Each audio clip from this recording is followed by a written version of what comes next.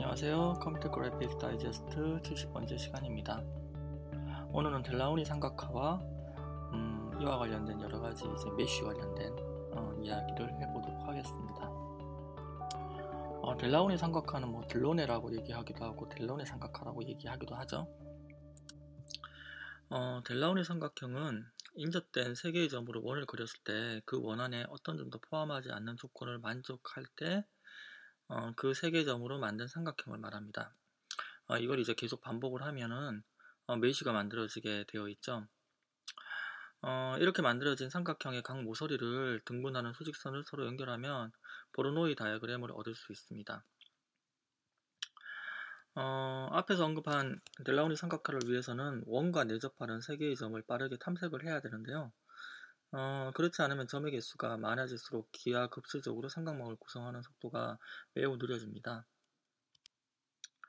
보통 임의의 한 점에서 가장 가까운 점을 찾은 다음에 이를 모서리로 연결하고 이 모서리와 가장 가까운 점을 찾아서 세 개의 점 안에서 다른 점이 포함되어 있는지 탐색할 때 이 전체점을 탐색하면 속도가 매우 느려지잖아요.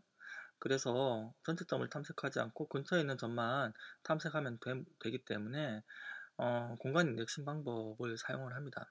이게 이제 보통 격자로 쪼개져 가지고 그 탐색을 하는 뭐 그리드 기반의 탐색 방법이나 아니면 이제 쿼드 트리, 뭐 R 트리, 뭐 3차원으로 확장되면 이제 옥 트리 이런 어떤 공간 인덱싱 방법이 쓰입니다.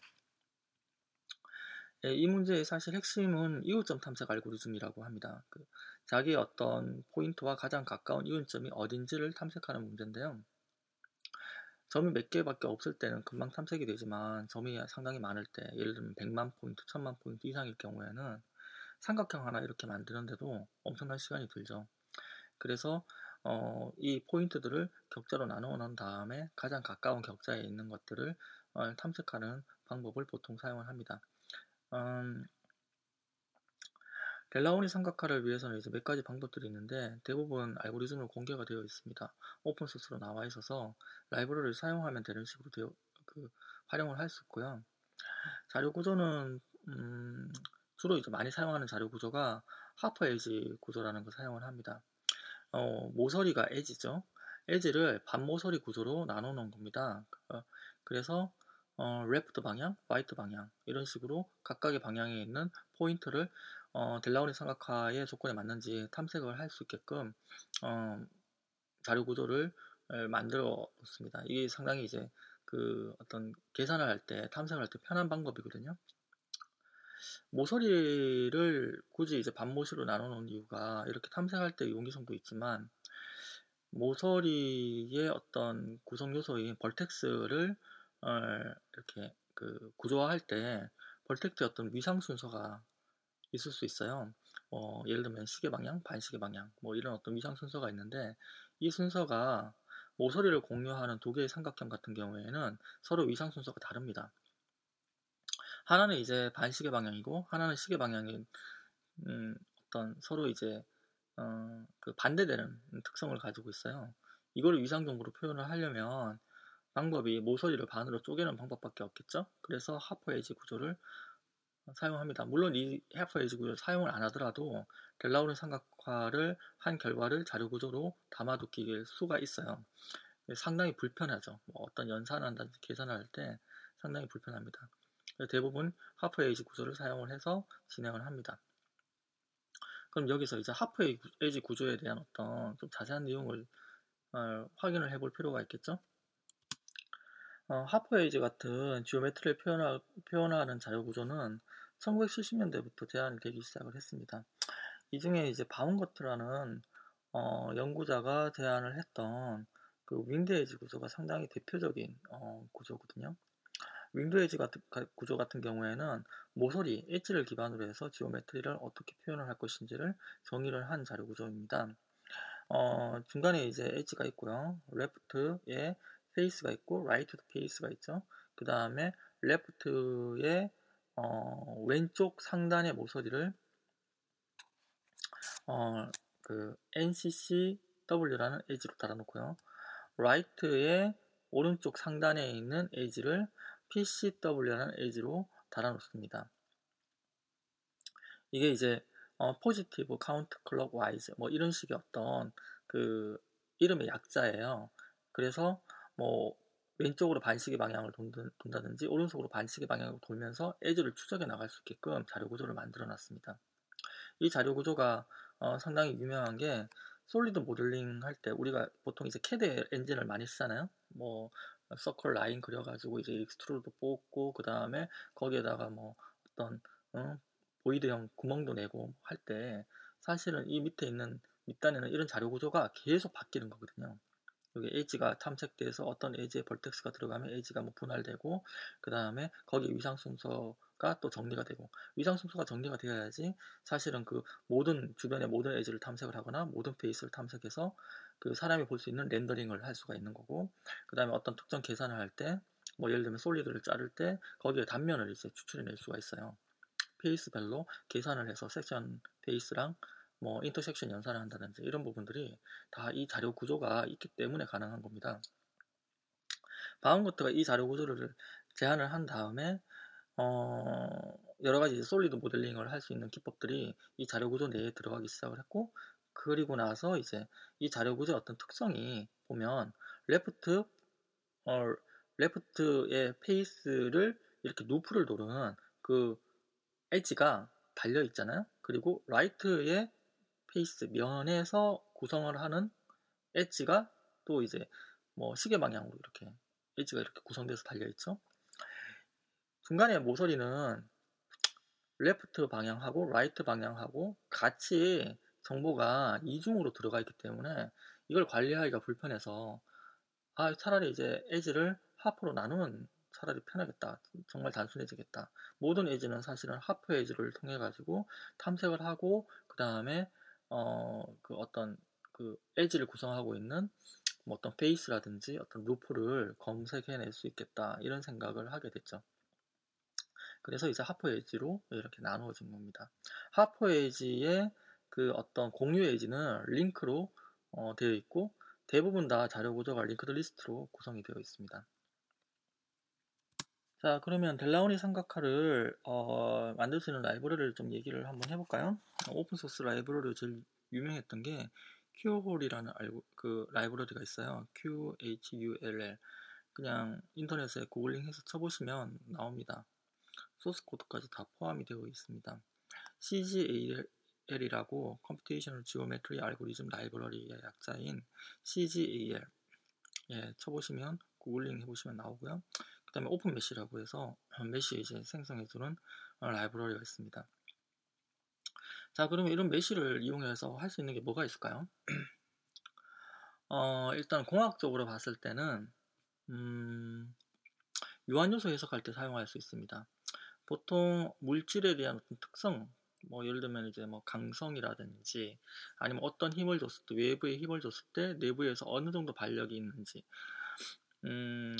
어떤 지점에서 이제 어떤 그 구조적인 문제가 발생하는지 그 FM 많이 돌리잖아요. 유한요소 해석이라고. 유한요소 해석할 때 우리가 사실 물질이라는 거는 연속적인 어떤 그 특성으로 봐야 되지만 연속적인 특성으로 보아서 이제 해석하기에는 계산이 너무 복잡하고 어려워요. 이게 이제 그 컴퓨팅의 어떤 리소스 파워를 뛰어넘는 경우도 많습니다. 그래서 그 솔리드, 그 물질을 격자로 나눠요. 나눈 다음에 거기에 대한 어떤 벌텍스나 에지에 대해서 이퀘이션을 넣어두고 그 이퀘이션을 해석하는 방식으로 발전을 합니다. 이게 이제 FEM이라고 합니다. 그래서 근사적인 해를 구하는 방법이죠. 이게 근사해를 구하는 방법인데 근사해를 구하는 이런 그 일종의 시뮬레이션 방법 같은 경우에 반드시 들어가는 게 이제 메시 생성하는 부분입니다. 메시를 생성을 못하면 아까 이제 벌텍스나 에지를 구할 수가 없고 여기 어떤 이퀘이션이라든지 어떤 정보를 넣어둘 수가 없죠. 또 이제 많이 우리가 그 메시 같은 경우에 사용을 하는 경우가 뭐 렌더링 할 때, 컴퓨터 그래픽스에 렌더링 할 때는 당연히 이거 밑에 깔려 있죠. 우리가 뭐 예를 들면 어떤 곡선을 컴퓨터 그래픽으로 봤을 때 매끄럽게 보이지만 사실은 다 세그먼트로 절단이 되어 있습니다. 보면 그래서 이제 각이 이렇게 져 있어요. 그 각을 이제 안 지게 하려고 여러 가지 렌더링 기법이 많이 사용이 되는 건데, 실제로는 어쨌든 그 렌더링을 하려면 픽셀 하나하나마다 그 어떤 색상이라든지 RGB라든지 뭐 어떤 거기에 대한 지오메트리적인 어떤 요소를 다 포함해서 계산하기에는 너무 이제 비효율적이란 말이에요. 그래서 곡선을 세그먼트로 분할을 한 다음에 그 세그먼트 각각을 이제 렌더링을 주변에 있는 세그먼트 정보와 같이 고려를 해서 렌더링을 걸어서, 그러면 이제 상당히 매끄럽게 보입니다. 그 세그먼트를 하는 방법 중에 하나가 이제 메쉬예요. 그 메쉬의 가장 유명한 방식 중에 하나가 이 델라우니 삼각화입니다. 그거 말고 이제 뭐 애니메이션 만들 때도 쓰이죠. 당연히 애니메이션 가끔 뭐 그런 장면 보셨을 거예요. 그 영화 속에 이제 애니메이션 많이 나오는 그런 것들 보면 삼각형으로 이렇게 표현돼서 이제 메쉬로 이렇게 그물망처럼 이렇게 표시되는 그런 어떤 장면이 가끔 보이기도 합니다. 밑바닥에 당연히 깔려서 사용이 되죠. 지형을 생성할 때도 사용합니다. 디지털 테라인 모델이라고 해서 DTM이라고 하는데, DTM을 만들 때는 일단은 기본적으로 델라우니 삼각화를 해요. 그 포인트 측량을 하면 포인트 셋이 쫙 주어지잖아요. 그 XYZ가 딱 있잖아요. 그 XYZ를 가지고 메쉬를 만드는데 델라우니 삼각화를 가지고 만들죠.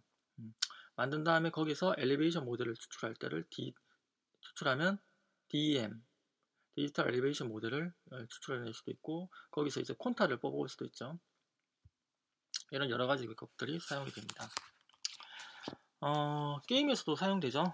게임은 뭐 일단 그 어떤 렌더링 속도가 상당히 중요하니까 기본적으로 이런 메쉬 기법들은 들어가 있는데, 메쉬를 게임 엔진에서 생성을 해주진 않아요, 보통. 메쉬를 생성해주는 거는 보통 이제 그 CAD 툴입니다. CAD 툴에서, 디자인 툴에서 메쉬를 생성을 해줘요. 그리고 메쉬 생성된 걸 가지고 게임 엔진에서는 그걸 렌더링을 걸어서 빠르게 이제 애니메이션화 시킨다든지 이런 때 사용을 하는 거죠. 예전에는 그 게임 엔진을 만들 때는 이 렌더링 해주는 것도 각각 다 개발을 하고 그랬는데요. 요즘에는 뭐 그냥 워낙 이제 잘 되어 있는 게임 엔진들이 많아서 그것들을 그냥 사용을 하죠. 뭐 언리얼이라든지 유니티라든지 이런 것들 사용해서 그냥 돌립니다. 그래서 저희는 이제 메쉬의 어떤 자료 구조를 보지는 못하죠. 근데 내부적으로는 그런 자료 구조가 들어서 돌아가고 있는 거죠. 예, 오늘은 뭐 델라우니 삼각화와 메쉬, 그 다음에 여기에 대한 어떤 관련된 오픈소스 라이브러리라든지 그 다음에 여기에 대한 활용에 대해서 간단하게 설명을 드렸습니다. 최근에는 워낙 이제 엔진이라든지 라이브러리가 잘 돼가지고 우리가 이제 밑단에 있는 어떤 자료들이 어떻게 이제 흘러다니고 데이터가 어떻게 이제 처리가 되고 이런 부분들을 별로 생각하지 않고 그냥 함수만 콜하고 사용하는 측면이 꽤 많아졌습니다. 하지만 그 밑단에 있는 이런 어떤 기술들이 어떻게 실행되는지를 알고 있으면 다른 새로운 그 이론이 나왔을 때 예전에 알고 있던 그 원리를 이용해서 응용을 해서 융합을 할 수가 있어요. 어떤 새로운 어떤 그 어플리케이션의 서비스를 만들 때도 상당히 이제 좀 이런 정보를 알고 있다, 그 다음에 모르고 있다의 차이가 꽤 좀 크게 나타나는 경우가 있습니다. 그래서 옛날 책 이런 어떤 메쉬에 관련된 책들은 사실 70년대, 80년대 책들이 많거든요. 그 책 안에 보면 사람들이 이제 얼마나 많은 고민을 하면서 그런 어떤 자료 구조를 만들고 했는지, 그다음 거기에 대한 어떤 수학적인 이퀘이션이 어떻게 되고 그 수학적인 이퀘이션을 어떻게 이제 프로그래밍 코딩으로 그 당시 이제 유행했던 포트란이라든지 아니면 C 언어로 표현을 했는지가 나와 있어요. 그런 걸 통해서 이제 많은 걸 배우게 되는 거죠. 예, 오늘 이 정도까지 하고요. 다음에 또 다른 이야기로 찾아뵙도록 하겠습니다.